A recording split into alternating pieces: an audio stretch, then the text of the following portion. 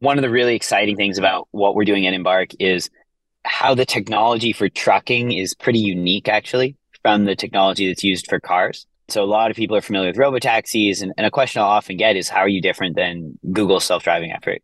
And so I think one of the things that's really interesting is it's not so much that our system is specialized for trucks. It's really that it's specialized for driving outside of the city center. So it's really like focused on highways, right? And you think about, where do people actually need robotaxis? It's almost exclusively in city centers. Hmm. And so because of the business model, we operate basically in the opposite set of road types. And what that means is we've built a very unique system. The most unique thing is something we call Vision Map Fusion, which is basically our truck, instead of using a pre-built map, it's able to take its existing map and then make corrections to the map in real time. We stand today The Business Method. with the shadow. The Business Method. The Business Method Podcast. The Business Method Podcast featuring Chris Reynolds. Entrepreneurs' systems, methods, tools, and tactics. Ladies and gentlemen, boys and girls, people of all ages, I'm your host, Chris Reynolds, and welcome to the Business Method Podcast, a podcast featuring over 500 episodes of entrepreneurs and high-performance experts dissecting their different methods, tools, and strategies so we can apply them to our businesses and lives. We've been fortunate enough to interview some of the leading experts in business and performance today. The billionaire CEO of Priceline, Jeff Hoffman, the CEO of Chipotle, Monty Moran, world's top big wave surfer, Laird Hamilton, the first black woman to build $1 billion company, Janet Halroyd, world's top investment expert, Jim Rogers, and the list goes on and on. All of these guests you can find on the podcast backlog using Apple, Spotify, YouTube, Google, and any podcast app you prefer. Also, you guys, have you started listening to our micro high performance episodes yet? We've taken the most powerful tips and tricks from over 400 interviews that our guests have shared on how to optimize their own personal performance, and we've made them into digestible micro podcast episodes that are just 2 to 10 minutes long. We publish these on Monday and Friday each week, and those episodes are labeled as HP number 123456 and so on. Those episodes are live now, and they're designed for you to consume some quick, high-quality content while you only have a few minutes to spare. So be sure to subscribe to the Business Method Podcast on your favorite app so you can get those delivered as soon as they're live. And now, let's hop into today's episode. The Business Method. Hey listeners, real quick before we get started, I wanted to tell you about our trips and adventures for entrepreneurs. We have live events in different locations around the world, luxury trips to the Caribbean, adventurous trips to knock off your bucket list, and of course some private business events as well. If you're an entrepreneur, we'd love to have you join us. Make sure to subscribe to our newsletter at thebusinessmethod.com to stay updated. And for those established entrepreneurs out there that want to be involved in a community that is curated specifically for seasoned business minds, then we have a group for you. Inside this group, we have private live events in different locations around the world specifically for our members. We get those members in a place where they can connect, collaborate, and grow their companies faster just by being around one another. We also organize private podcast viewings and Q&A sessions with some of the world's top entrepreneurs, like Jim Rogers, Alex Hormozi, the CEO of Chipotle, the marketing mind behind GoPro. And as a member of our group, you'll get to hop on calls with our podcast guests regularly to ask them any questions you want. And the last benefit is access to private world-class masterminds that are specifically curated for whatever challenges you're going through at the time. Our purpose with this private community is to help you expand your network, connect with some of the brightest minds in business today, and help one another overcome business challenges faster. You can learn more about our community at thebusinessmethod.com. Remember, subscribe to stay updated, and now, let's hop into today's show. The Business Method Podcast featuring Chris Reynolds. Listeners, welcome to the Business Method Podcast today, and our guest is a very impressive individual who is the co-founder of Embark Trucks, a company that recently completed a merger with $5 billion.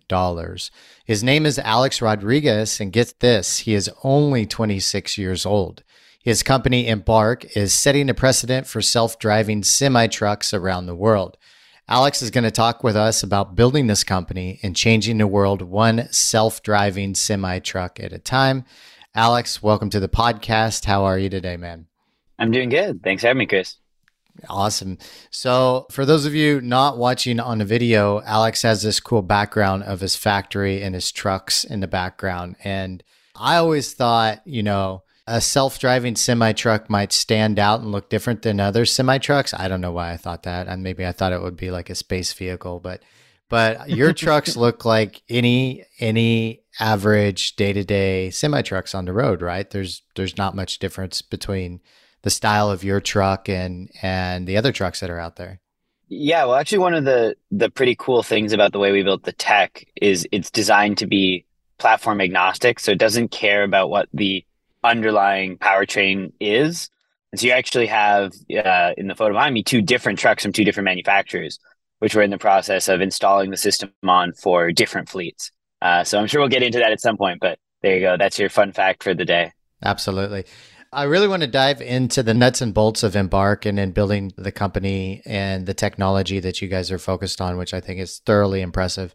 But you've got a really cool background story. And sometimes I touch on this with entrepreneurs and other times I don't. But I was reading through kind of your background and I thought it was just cool. Like I just needed to mention it. First off, I think, and let me know if I don't have this correct, but basically you're living in a house with roommates and you don't have Instagram and you live like just an average 26-year-old, it's not any different because you have this huge company that's changing the world.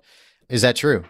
Well, so I finally got Instagram, but I do still live with my co-founder in an apartment in San Francisco. Yeah. Nice. And have you got TikTok yet? No, I'm holding out. You can stay.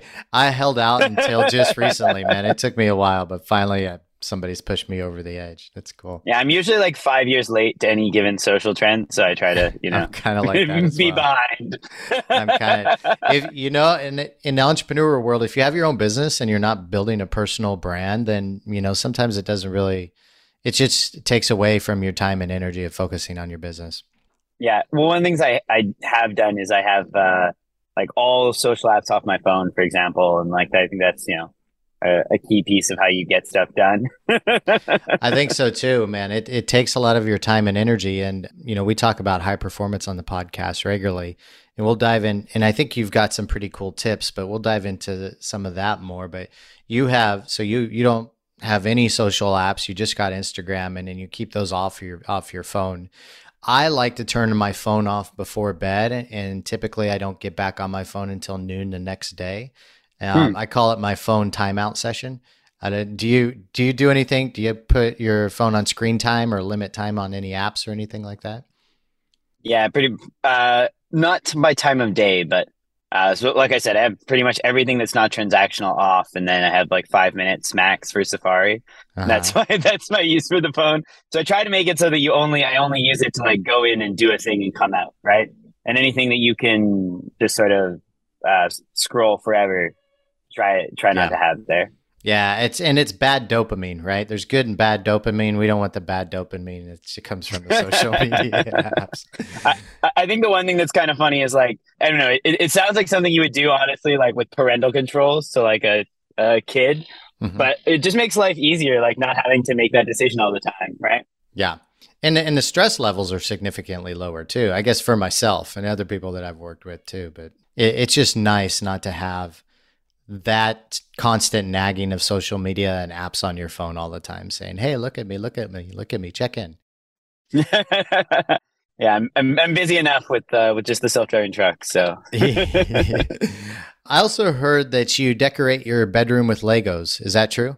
I don't know if that's exactly accurate, but okay. I certainly have many Legos. Yeah. Well, you're a builder, right? Yeah. So when I first did robotics, I was 11, and I did a couple of years of Lego Mindstorms. I don't know if you know what that is.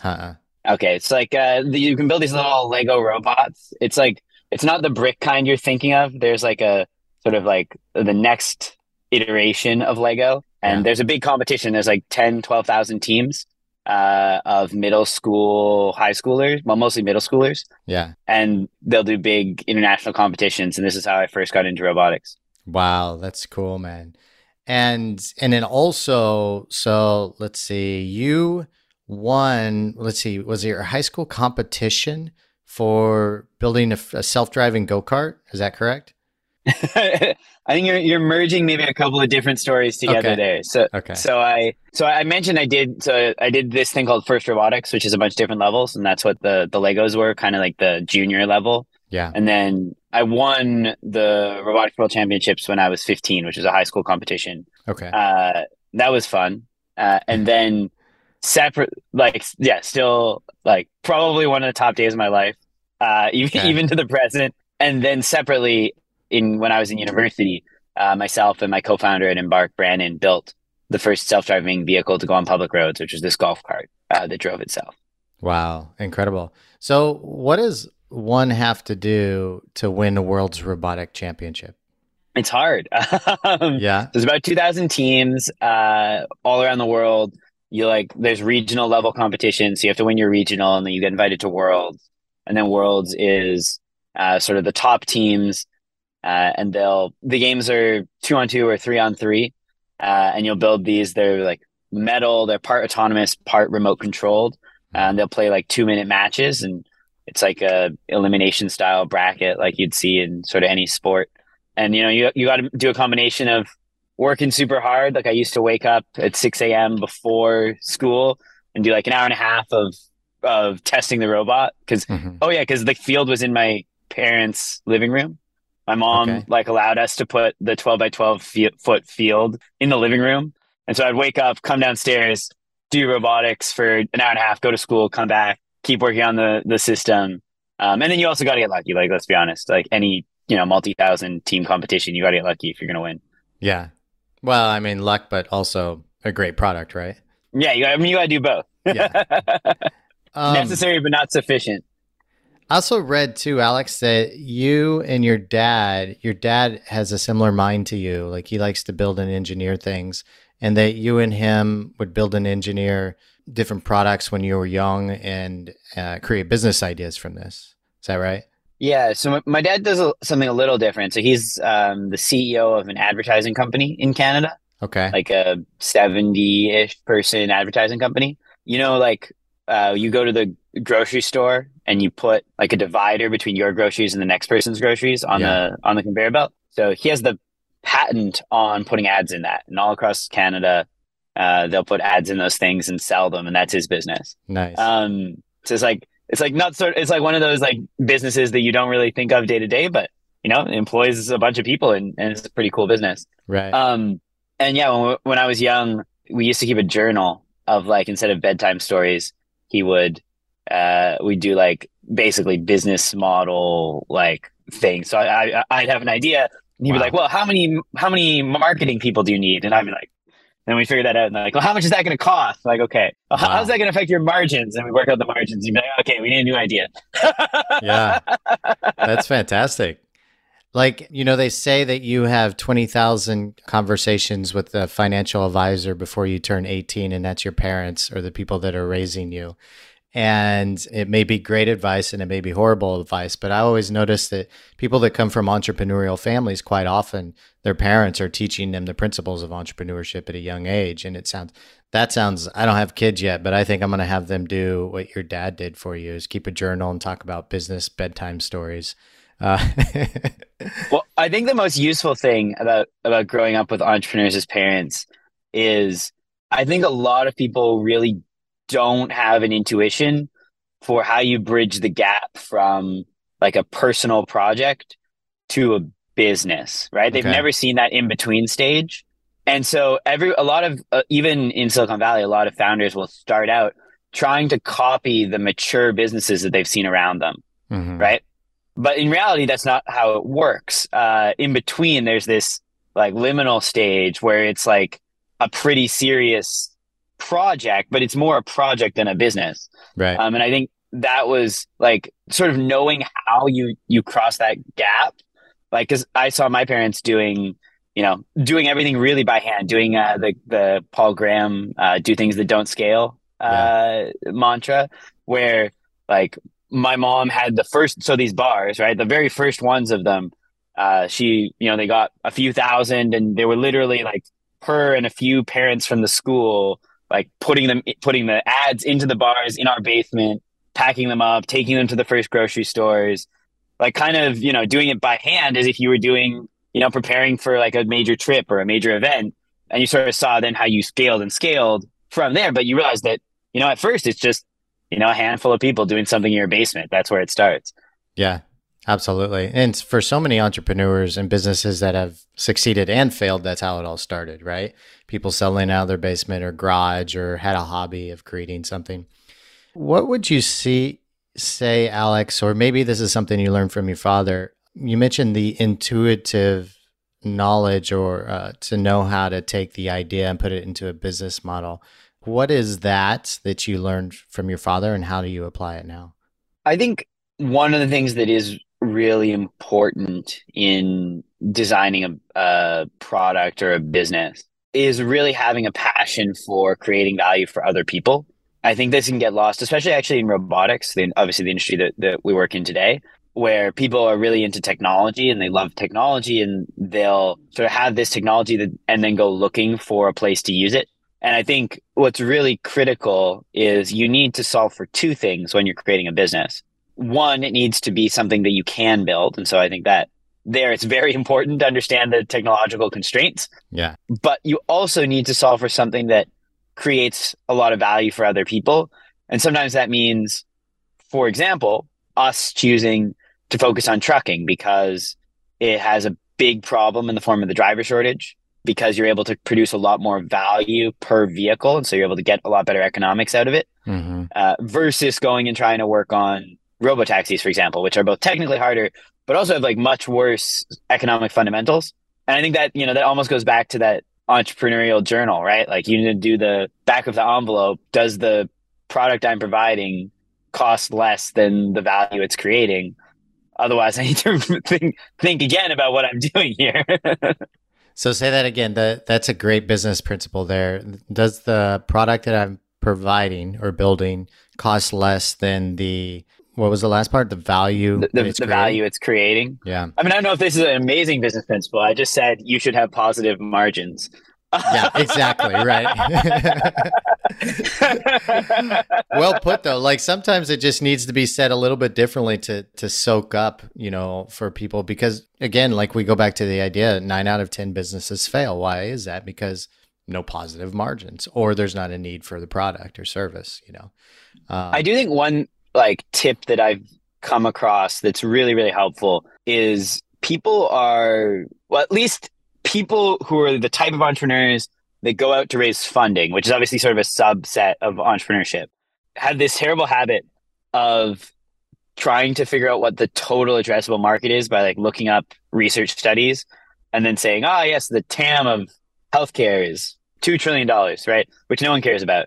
Right. And one of the things I was taught actually by Sequoia, who's one of our early investors, is that the way to understand both gross margin and market size is just to think about the target customer. Like, who would buy this and how much would they pay for it? Right. So in our case, we look at how many trucks are there, right? And how much value do we create per truck? Yeah. And you can then estimate very easily what is the total market size from the value per truck and the number of trucks. And also you can look at, okay, to my one customer, how much value am I creating? And also how much is it going to cost, right? And you can kind of do that. Like, what is the unit economics literally for one customer? And then how many customers are there? And that's the market, right? The market isn't like healthcare 2 trillion or transportation 4 trillion or whatever. The market is how many trucks are there and how much value do we create per truck? Okay, that's the total size of the value creation opportunity. I love that. Alex, when did you realize that you were going to dive into the self-driving semi-truck world and obsess about it and grow a business? I'd say it came piece by piece. Like, we started out doing self-driving for fun because I thought it was by far the coolest application of robotics that existed. And then from there decided that it would become a business when we realized we'd sort of made a pretty good amount of progress and we were actually one of the leading efforts. So back in 2015, we built the first self-driving vehicle for public roads in Canada. It was this golf cart. And at the time, there really weren't a lot of self-driving companies. It was kind of Google self-driving. There was a small startup called Cruise. Uber had just started, and that was pretty much it. And so we were, one of the handful of first programs really to get started on this. And so we realized it was a unique opportunity to go and turn it into a business, which is exciting. And then the third piece was coming up with trucks as a market. And I think that's sort of the cornerstone of what makes Embark unique, is that we identified trucking early, and really a lot of the elements of self-driving trucks as a concept have been pioneered by us over the years, which is pretty cool. Like you start, napkin sketching some of these ideas. And then today it's not just something that we say, it's something that pretty much everyone says. For example, the use of transfer hubs. So instead of going into the city center, we stop at the edge at a parking lot. It's adjacent to the highway, drop the trailer, and then pick up a new trailer and go back. And so that lets you just focus on sort of driving outside of city centers. And this was like a crazy idea we had back in the day that was part of how we decided to do trucking. But today it's pretty standard, and even our competitors have adopted these ideas. It makes a lot of sense. And then you guys were pretty young when you identified this, right? You were like 19, 18 years old when you said trucks are the route that we're going to go because nobody's doing anything with it. And it's going to add such a huge value to really change the world, but change an industry. Yeah, I think I was 20 when we started working on trucks. Okay. Yeah. And was it just that, was there something specific about, because I would say most 20-year-olds would think to themselves, yeah, a self-driving car would be awesome, or motorcycle, or even plane. But for a 20-year-old to come up with like, we're going to dive into the self-driving semi-truck world, what was it about that? Is it just the value that was there? Nobody had touched it yet, or what was it?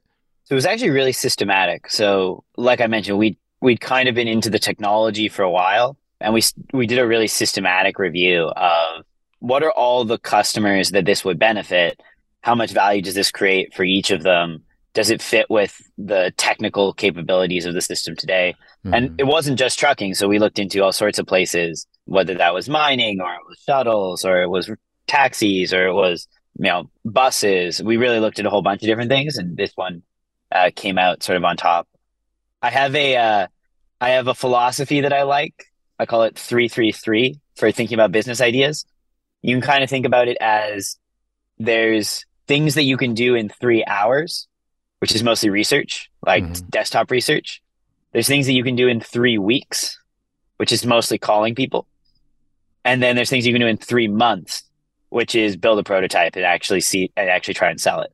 And I kind of think of that as like the 3 gradations of how you can get more information about business ideas. And I've like done that, with friends as well when they were working on different ideas. And we basically did this, right? We did the desktop work. We figured out which ones were plausible. And then we filtered it down to a very small number. And then we went out and we called people, and we did the next layer of the exercise and talked to customers. And then we filtered it down further. And then we decided on trucking, and we built the company. And then there's the rule of the 3 year. Like you always think that you can do more in a year than you really can, but you can often do much more in 3 years than you think you can. Have you heard that one? I haven't heard that, but that sounds right. Yeah, it sounds about right. So you get the ideas to dive into the trucking industry, and so what was the next step for you guys? I mean, obviously you've got to build a prototype. How'd that process go? So to rewind a little bit, we built this shuttle prototype. We came to San Francisco. We got into Y Combinator. We did a whole cycle through Y Combinator. We raised a couple $1 million. Then we did this systematic review and ultimately settled on trucking. So by the time that we bought our first truck, we had $2 million of seed funding, and we were full-time, and we were in San Francisco. And then the next step it was interesting though, because obviously we had to, this was like a pretty significant pivot. We had to bring along all of the people that had supported us, including all of our seed investors, to say, hey, we started out with shuttles. We did this review. We think really the thing to do is work on trucks. But obviously a different vehicle platform. And we kind of had to earn people's confidence that we knew what we were doing and that we would be able to execute on this different vehicle platform. And so we had this very detailed plan that basically laid out the 8 months from when we pivoted to trucks to how we were going to have a truck on public roads, self-driving. And then we just went out and executed against it. And it was, buy a truck, lease a space, get the brakes working, get the steering working, get the perception working, get a track, and sort of this full list, and also hire our first employees. And so by February of 2017 or thereabouts, we'd executed all this. We'd run the truck on public roads in Nevada. We like released a video, and that was when we launched Embark publicly. Was there ever a moment for you guys that you thought that like this seemed absolutely impossible? Because it does seem like a massive thing for a couple 20-year-olds to take on, or guys in their 20s, but obviously getting into the Y Combinator and a Teal Fellowship, catapulted and helped you guys along. But was there resistance for you guys ever? It's an interesting question because I think it assumes a slightly different perspective on what we were doing than the one we actually had at the time. Okay. Which is the perspective we had at the time is I don't see why it wouldn't work. Why it would or would not? Why it would not. Okay. I can't confidently tell you why it would not work. And we're going to go find out and it'll be fun. Uh-huh. And so I don't necessarily think that, I think one of the things about taking on the type of problem that we're taking on, which like self-driving is never been done before by anyone anywhere in the world, regardless of money or PhDs or whatever. Right. Right. But it seems like it's probably going to happen. Right. That was kind of our viewpoint. And so I think to really tackle those really hard problems, the possibility of it not working out is something you have to be pretty comfortable with. Mm-hmm. And you're like, this would be a worthwhile and interesting endeavor. And I believe that it has a good chance of being successful. And that's why we're doing it. That was kind of the feeling. I don't think we went into it with the idea that this will certainly be successful or this must be successful for this to have been a good use of our time. And so we never really asked the question like, well, might it not work? Like, obviously it might not work. Yeah. That was the framing. Might it work was kind of what we were thinking. We're like, it might work. That was the perspective. Yeah, it'll likely work. So let's just try and see what happens. Right. And then, so you dropped out of college to move to San Francisco and continue to pursue this. What was the moment for you when you realized, okay, college isn't going to be my thing. We're going to go to San Fran and make this thing, get into Y Combinator, make this thing work and build this company? Yeah. Well, I like college. I'm a Teal fellow, but I'm not like I don't necessarily agree with Peter in the view that college is bad. Yeah. I think college is mostly good. And so it wasn't so much that I was like, oh, I don't like college, I'm going to drop out because I don't like college. It was, I think building stuff is really interesting. I love building stuff. I did all through college, even like since I was 11, long before college, right?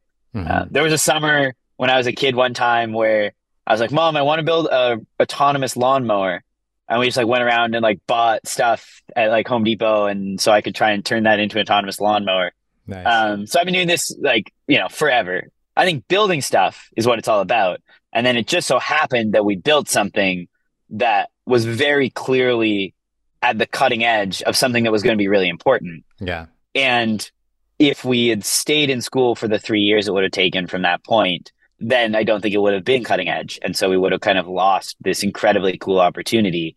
And so we dropped out because we had this opportunity and we wanted to be able to pursue it. Yeah. And, going through Y Combinator and being a Teal fellow, like you're learning so much, and building this company, you're learning so much anyway. Like you're. Oh yeah. And the argument was, going to YC is what I would have hoped to have done after graduating from a robotics engineering degree anywho. Uh-huh. And so like, let's go and do it now. And that'll be such amazing and exciting experience. And it might work. Yeah. That was basically the thesis. What was it like? I've had a handful of friends go through Y Combinator. What was it like for you guys being accepted and going into that program? Yeah, it was pretty high stakes, right? The whole interview process is pretty intense.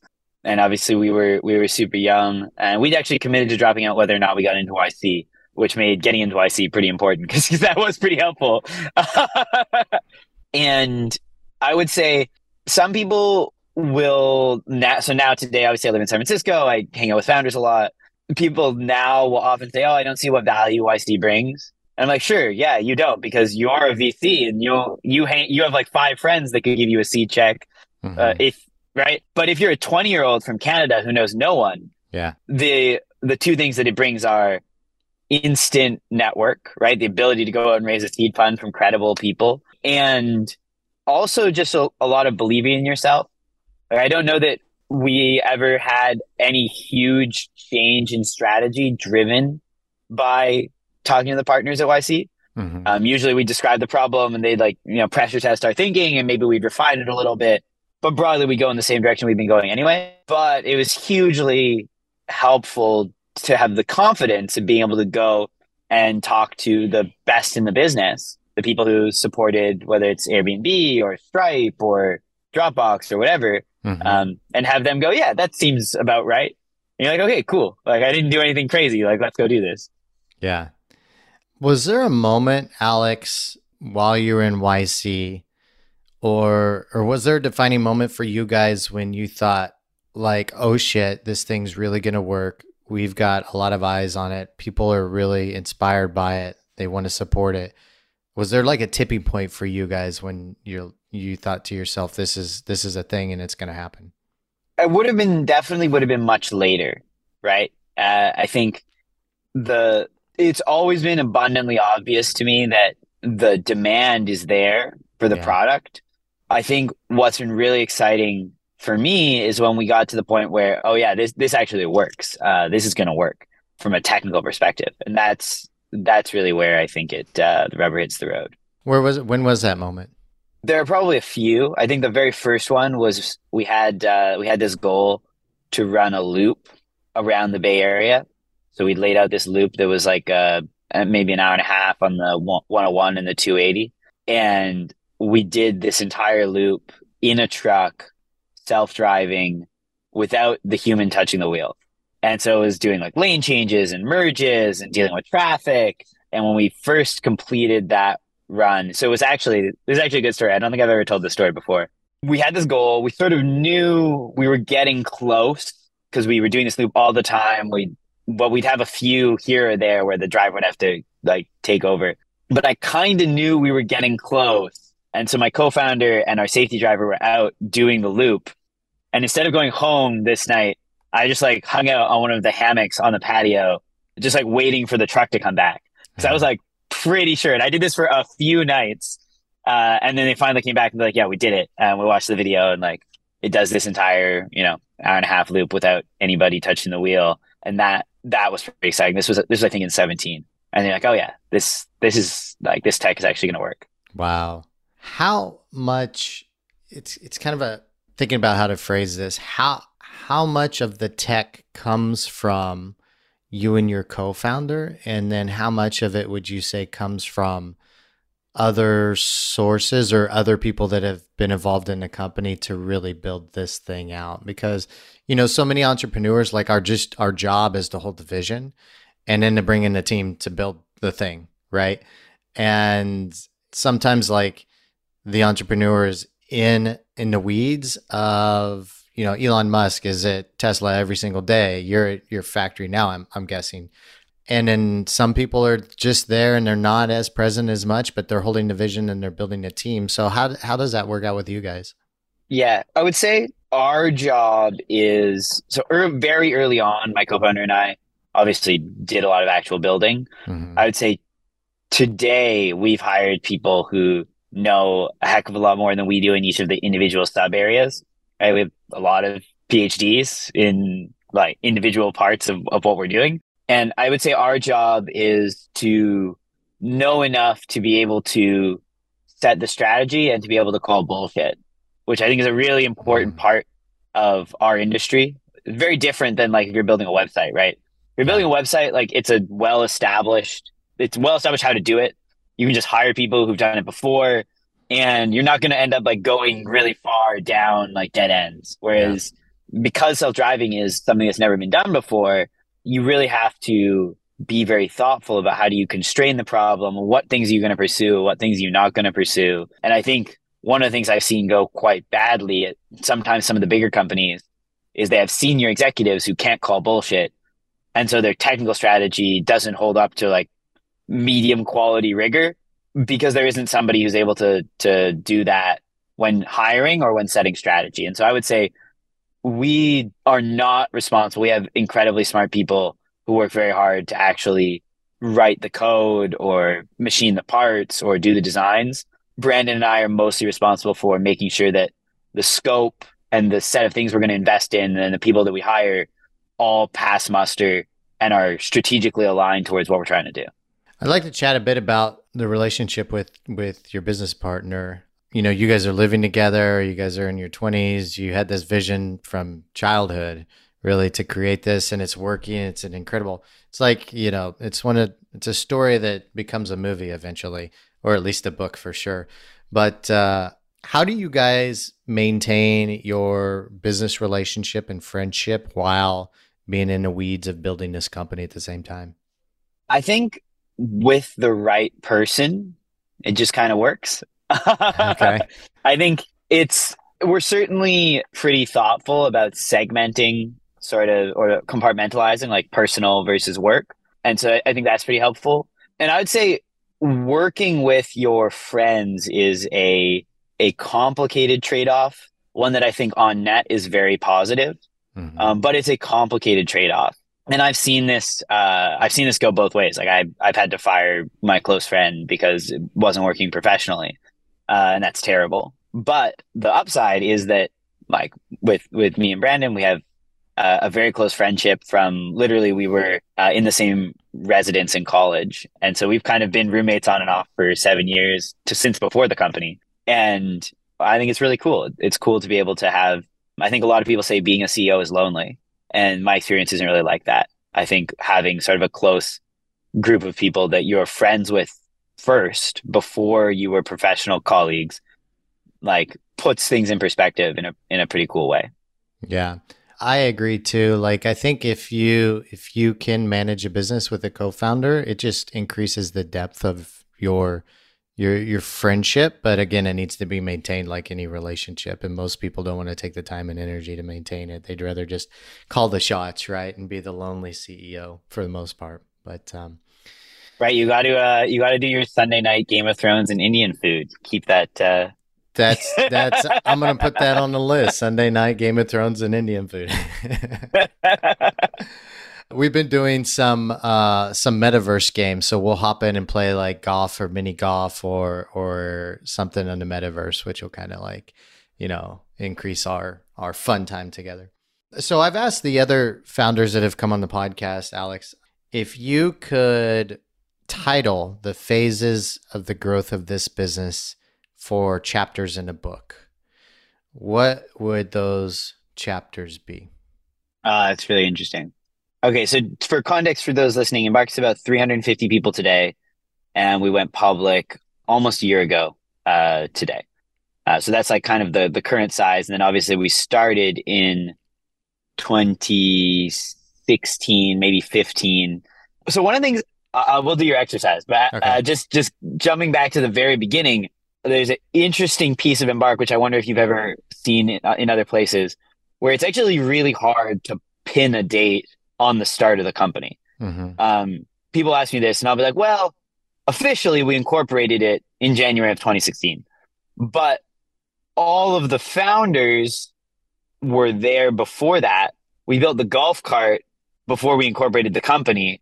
We had the name of the business for a different product idea with similar people before we built the golf cart. And it just keeps kind of going backwards to the point where you're like, there's no continuity between the very first thing and what we do today. But it sort of evolved bit by bit where we got the people, and then we got the name, and then we got the legal entity, and then we got the business model. Yeah, makes sense. I mean, feel free to time, right? Yeah, feel free to break those down in different chapters, because quite often a business is an evolution of many different things happening, and even other businesses being a part of that and not succeeding or partially succeeding. So, yeah, okay. So I would go. There's probably if I was going to give it a title, I'd call it the prototype, and this would be 2015, basically. Sort of the self-driving golf cart, which was initially a summer project, and some of the stuff that happened before that at our sort of entrepreneurship-focused residence at Waterloo. And that was just different projects were a combination of myself, Brandon, my co-founder, and then a guy named Mike Stupian. So the three of us sort of working on that. Then the next one would probably be called Y Combinator.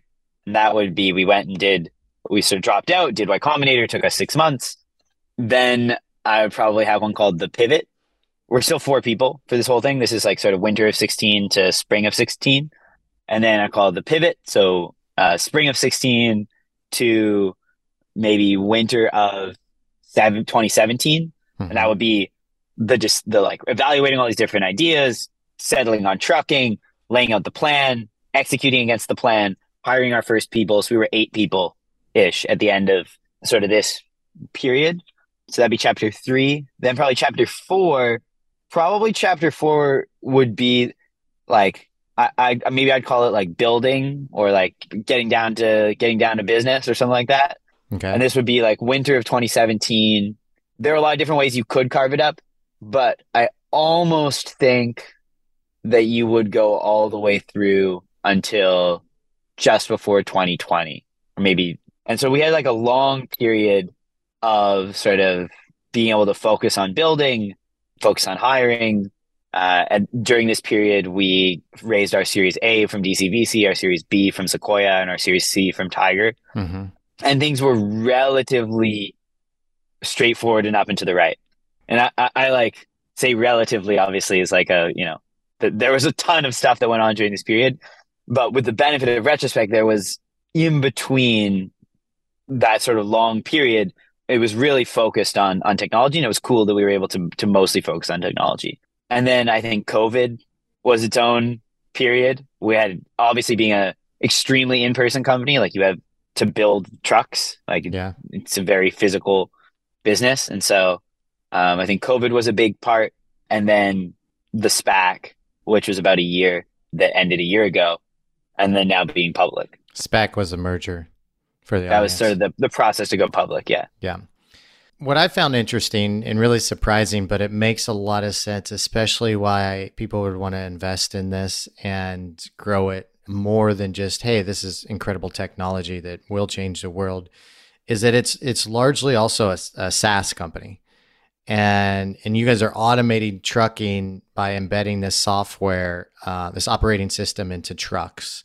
And so correct me if I'm wrong, but your software can get embedded into trucks that are already on the road, and then it allows them to be autonomous driving, self-driving trucks. Is that correct? Yeah. So maybe the best way to explain how it works is sort of to describe what we're calling the truck transfer program, which is something that we've been doing over the course of 2022.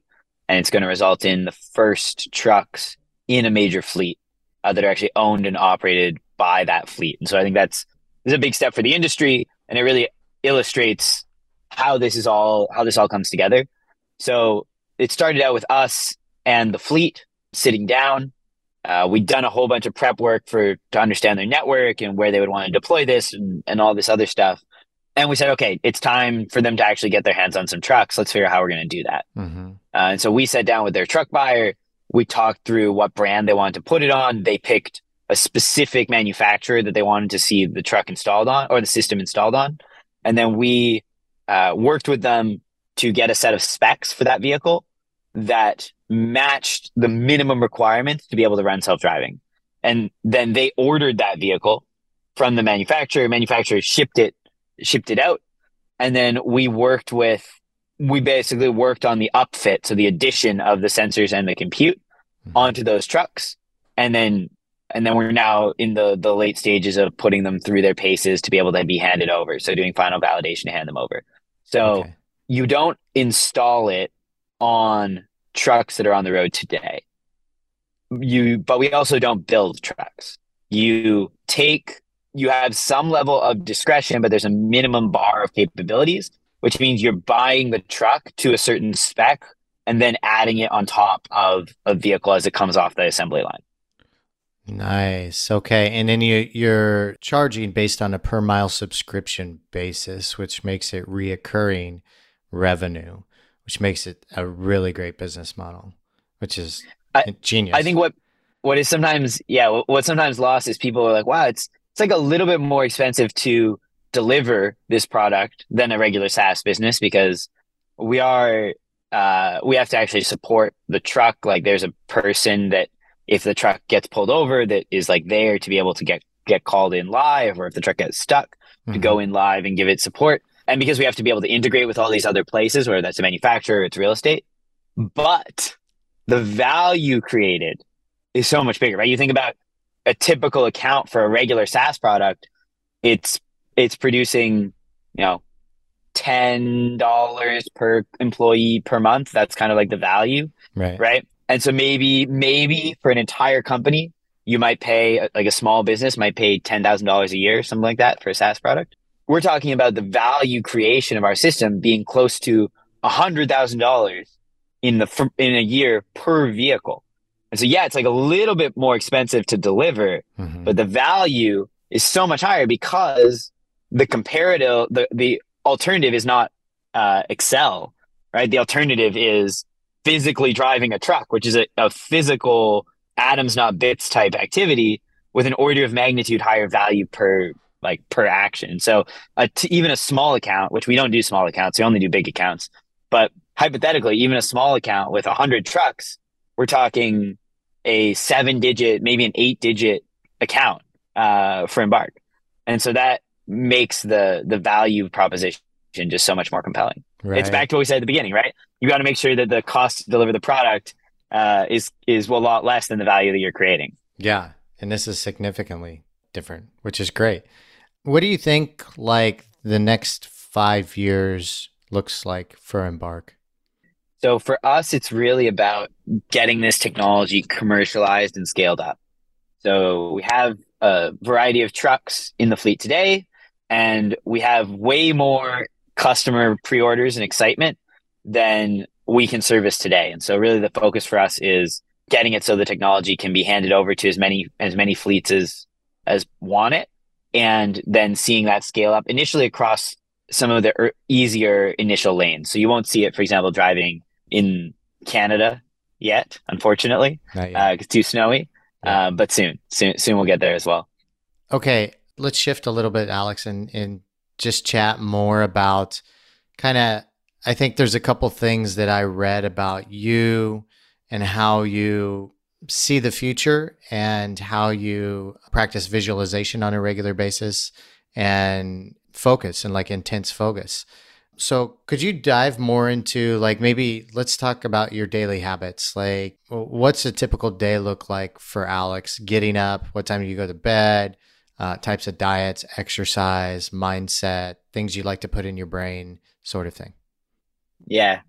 So maybe I'll open with I don't know that I have this all cracked. I think that one point I regularly make is that as an entrepreneur, you have to differentiate between pointing in the right direction and then rowing the oars. Okay. And I think a lot of this sort of stuff ends up being about rowing the oars. Like, how do you get the maximum amount of productivity out of yourself as an individual? But the most important part of entrepreneurship is realizing that it's not mostly about rowing. It's mostly about pointing in the right direction. Because if you work really, really hard, but on the wrong thing, it doesn't matter. And I think that's true at the organizational level as well, right? You need people who are really good at helping you row. That's eventually why most companies hire a COO. But the job of the CEO is really to be really good at pointing. So as far as what does my day-to-day look like? I'll wake up 6 to 8. I'll try to go work out 3 times a week. Sometimes I get there on that. Sometimes I don't. And then I'll go to work, get to the office maybe a bit before 9. I'll stay at the office for 8 to 11 hours, go home, go to sleep. It's pretty much the cycle. Don't do too much else.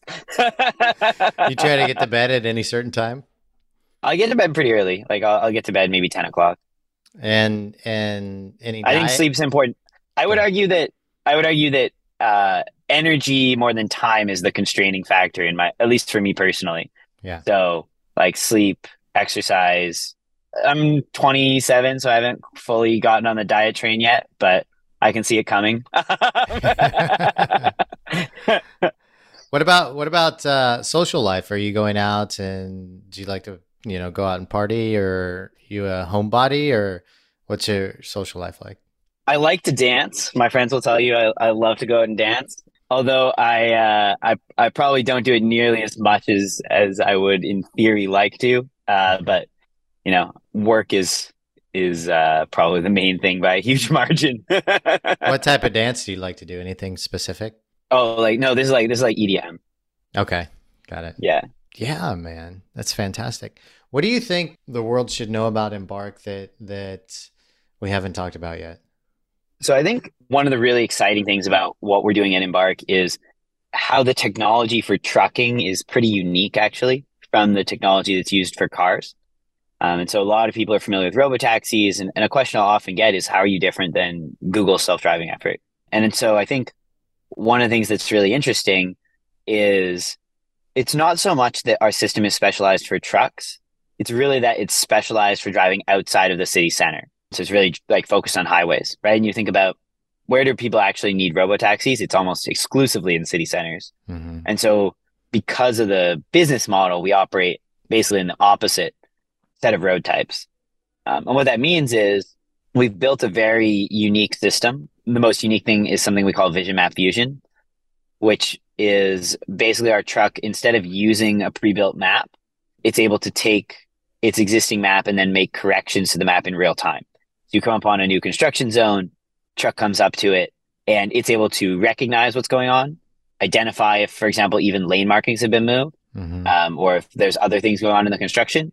And then over the course of 50 milliseconds, it'll take what it sees on the road, figure out what's going on, compare that to what it has in its map, make corrections, and then be able to drive straight through. And so I think that's something that's really powerful and something that you only really see because we're focusing on the highway problem where it's really important. And so I think that's probably something that's very interesting, is that the technological design is very different between what you see for what we've built to focus on self-driving trucks versus what other folks have built that are trying to do a more general purpose solution and do robotaxis. Yeah. The other one would just be how much demand there is for the product. So we have 14,200 reservations from 5 of the top 25 truckload carriers in the United States.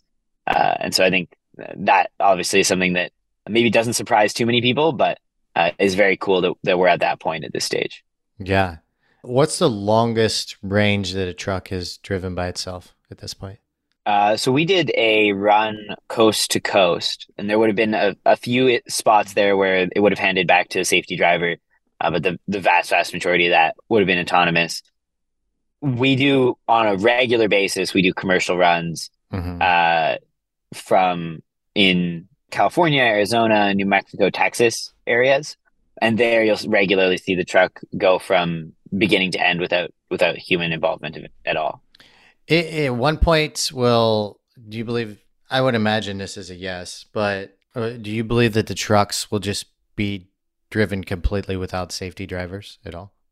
Yes. Yeah. So how far away are we from that? So 2024 is driver out date. Nice. And then there's like simple, silly logistical questions. If a truck, I mean, I guess you would have to fill up a truck with enough fuel or have enough battery to make it from one distance to the other without refilling, because we're not to the technology where the truck can fill itself up at the gas station yet, right? So we can go about 1,200 miles on a tank of gas. Okay. The U.S. is about 3,000 miles across, and so you end up wanting to have a handful of gas stations where there's a guy who'll put the pump in the tank for you, as long as you can manage to park there. The old-fashioned style, right? That's right. And suddenly full service is much more important. Yes, exactly. What else, man? This I think it's absolutely fascinating. Your guys' story is very inspiring. I love to read it in a book one day. I'm sure it'll be out there. To start from, kids from Canada building a self-driving golf cart in high school or college, and then creating, now the longest running self-driving trucking company that's out there, right? Like, yeah. And you're making a huge mark on the world. Like, I think it's absolutely incredibly impressive and then inspiring, but at the same time, like, it makes so much sense. It's really cool to see. I have a good friend, named Austin Distal, who's one of the owners of Jarvis AI, now called Jasper AI, which is basically a AI that can write books or write copy, right?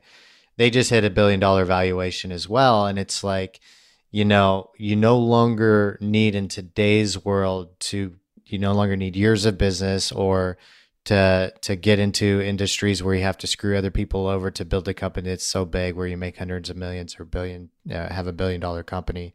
You just need a genius idea and the willingness to do it and the obsession and excitement to pursue that and not believe that it's impossible, right? And it sounds like that's what you guys have done. Well, so I'll give one contrarian opinion here, Okay, fair. which I think is fun. So a thing that commonly will get surprised among people who haven't been in the valley for that long yet is that when a successful company goes public, rule of thumb is the founding team will own maybe 20%. Mm-hmm. And people are like, 20%? What happened to the rest, right? And of course, most of it's owned by investors. And so I think it's somewhat fashionable to bash on investors for ending up having so much economics in some of these successful companies. But I would actually turn it around and say it's pretty unbelievable that if you go back even 200 years, if you had an idea and you wanted to make a business, you basically had to get the money from your dad or uncle. Friends and family. Like you had to basically be rich already. Mm-hmm.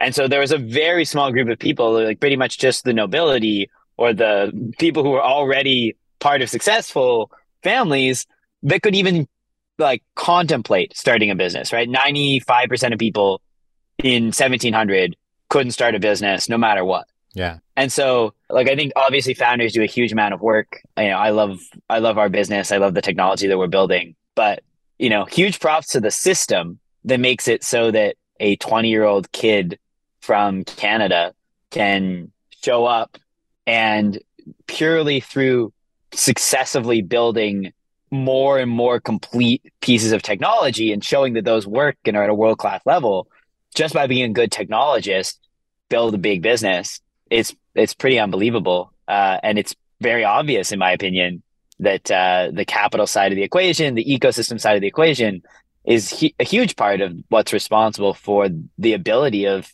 people like me to build great businesses in America. Well, plus there's so many inspiring, successful entrepreneurs like Peter Thiel, who set up the faculties and abilities for entrepreneurs to do that, or anybody with a big idea that wants to change the world and create something like this. I've seen with the other founders that have come on the podcast is that they don't set out to build $1 billion company. They set out, like yourself, to build self-driving trucks and then create, value to the world and make a difference to the world. And then because the idea is so valuable and the margins are there and the value is there, right? And then they can do that. And they build these amazing softwares, these amazing technologies. We also interviewed Paulo Tiramani, who's built the unfoldable houses. Have you seen those? From Boxable? No. It's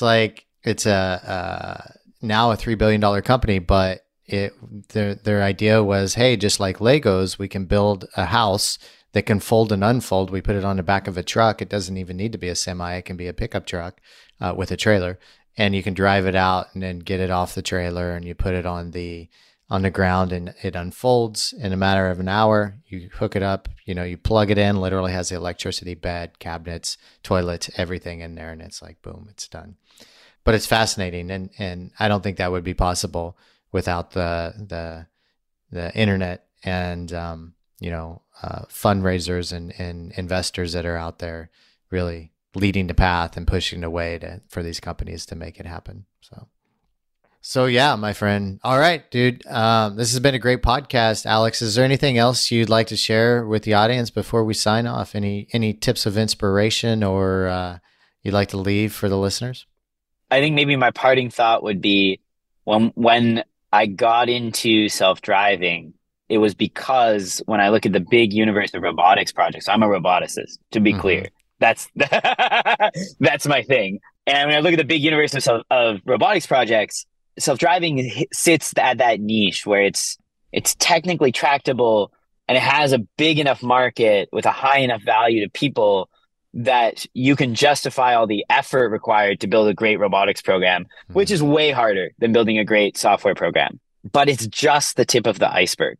And I think as you see the technologies, whether it's perception or controls or calibration or actuators that are being developed right now in self-driving and a handful of other places, get more and more mature from all the investment that people like us and certainly much larger efforts are doing in the self-driving side, is going to unlock an amazing amount of really exciting stuff. Let's call it next decade, where we take all the stuff that's been built for driverless and you start to see it around the home, you start to see it around the store, around the office. It's going to be pretty transformational. Maybe you'll see robots assembling boxable houses. That'll move the ball a lot. So I think that's what I'm excited about. Like, self-driving is going to be absolutely amazing. I took my parents in one of the fully driverless robotaxis this weekend. It absolutely blew their minds. Really? And I think you're going to see a heck of a lot more of that in the coming years. I bet your dad was proud, wasn't he? He was like, I knew he had it. He sure was. Yeah. Maybe we'll have self podcasting podcast. And you gotta watch out. That'll be the next thing then. Dude, Alex, thank you so much for coming on the show and sharing all of your story with us. It's really inspiring to hear. And, it makes me want to dream bigger and do bigger things. And I'm constantly, thinking about that, and so fortunate to be around people like yourself so I can do that, apply that to my life and send it out to our entrepreneur network that they can help themselves as well. But yeah, thank you so much, Alex. It's been a pleasure having you on the show. Awesome. Thanks, Chris. Listeners, we're going to wrap up there. Thank you guys for tuning in once again, and we'll see you on the next episode. Goodbye, everybody. Hey, listeners, thanks for joining us. And once again, we wanted to remind you about our adventures and trips for entrepreneurs in our private community. If you enjoy luxury trips to the Caribbean, going on bucket list adventures around the world, or just traveling to connect with other established entrepreneurs, then be sure to subscribe to our newsletter to stay connected at thebusinessmethod.com. That's thebusinessmethod.com. Thanks for joining the show today, and we'll see you on the next episode.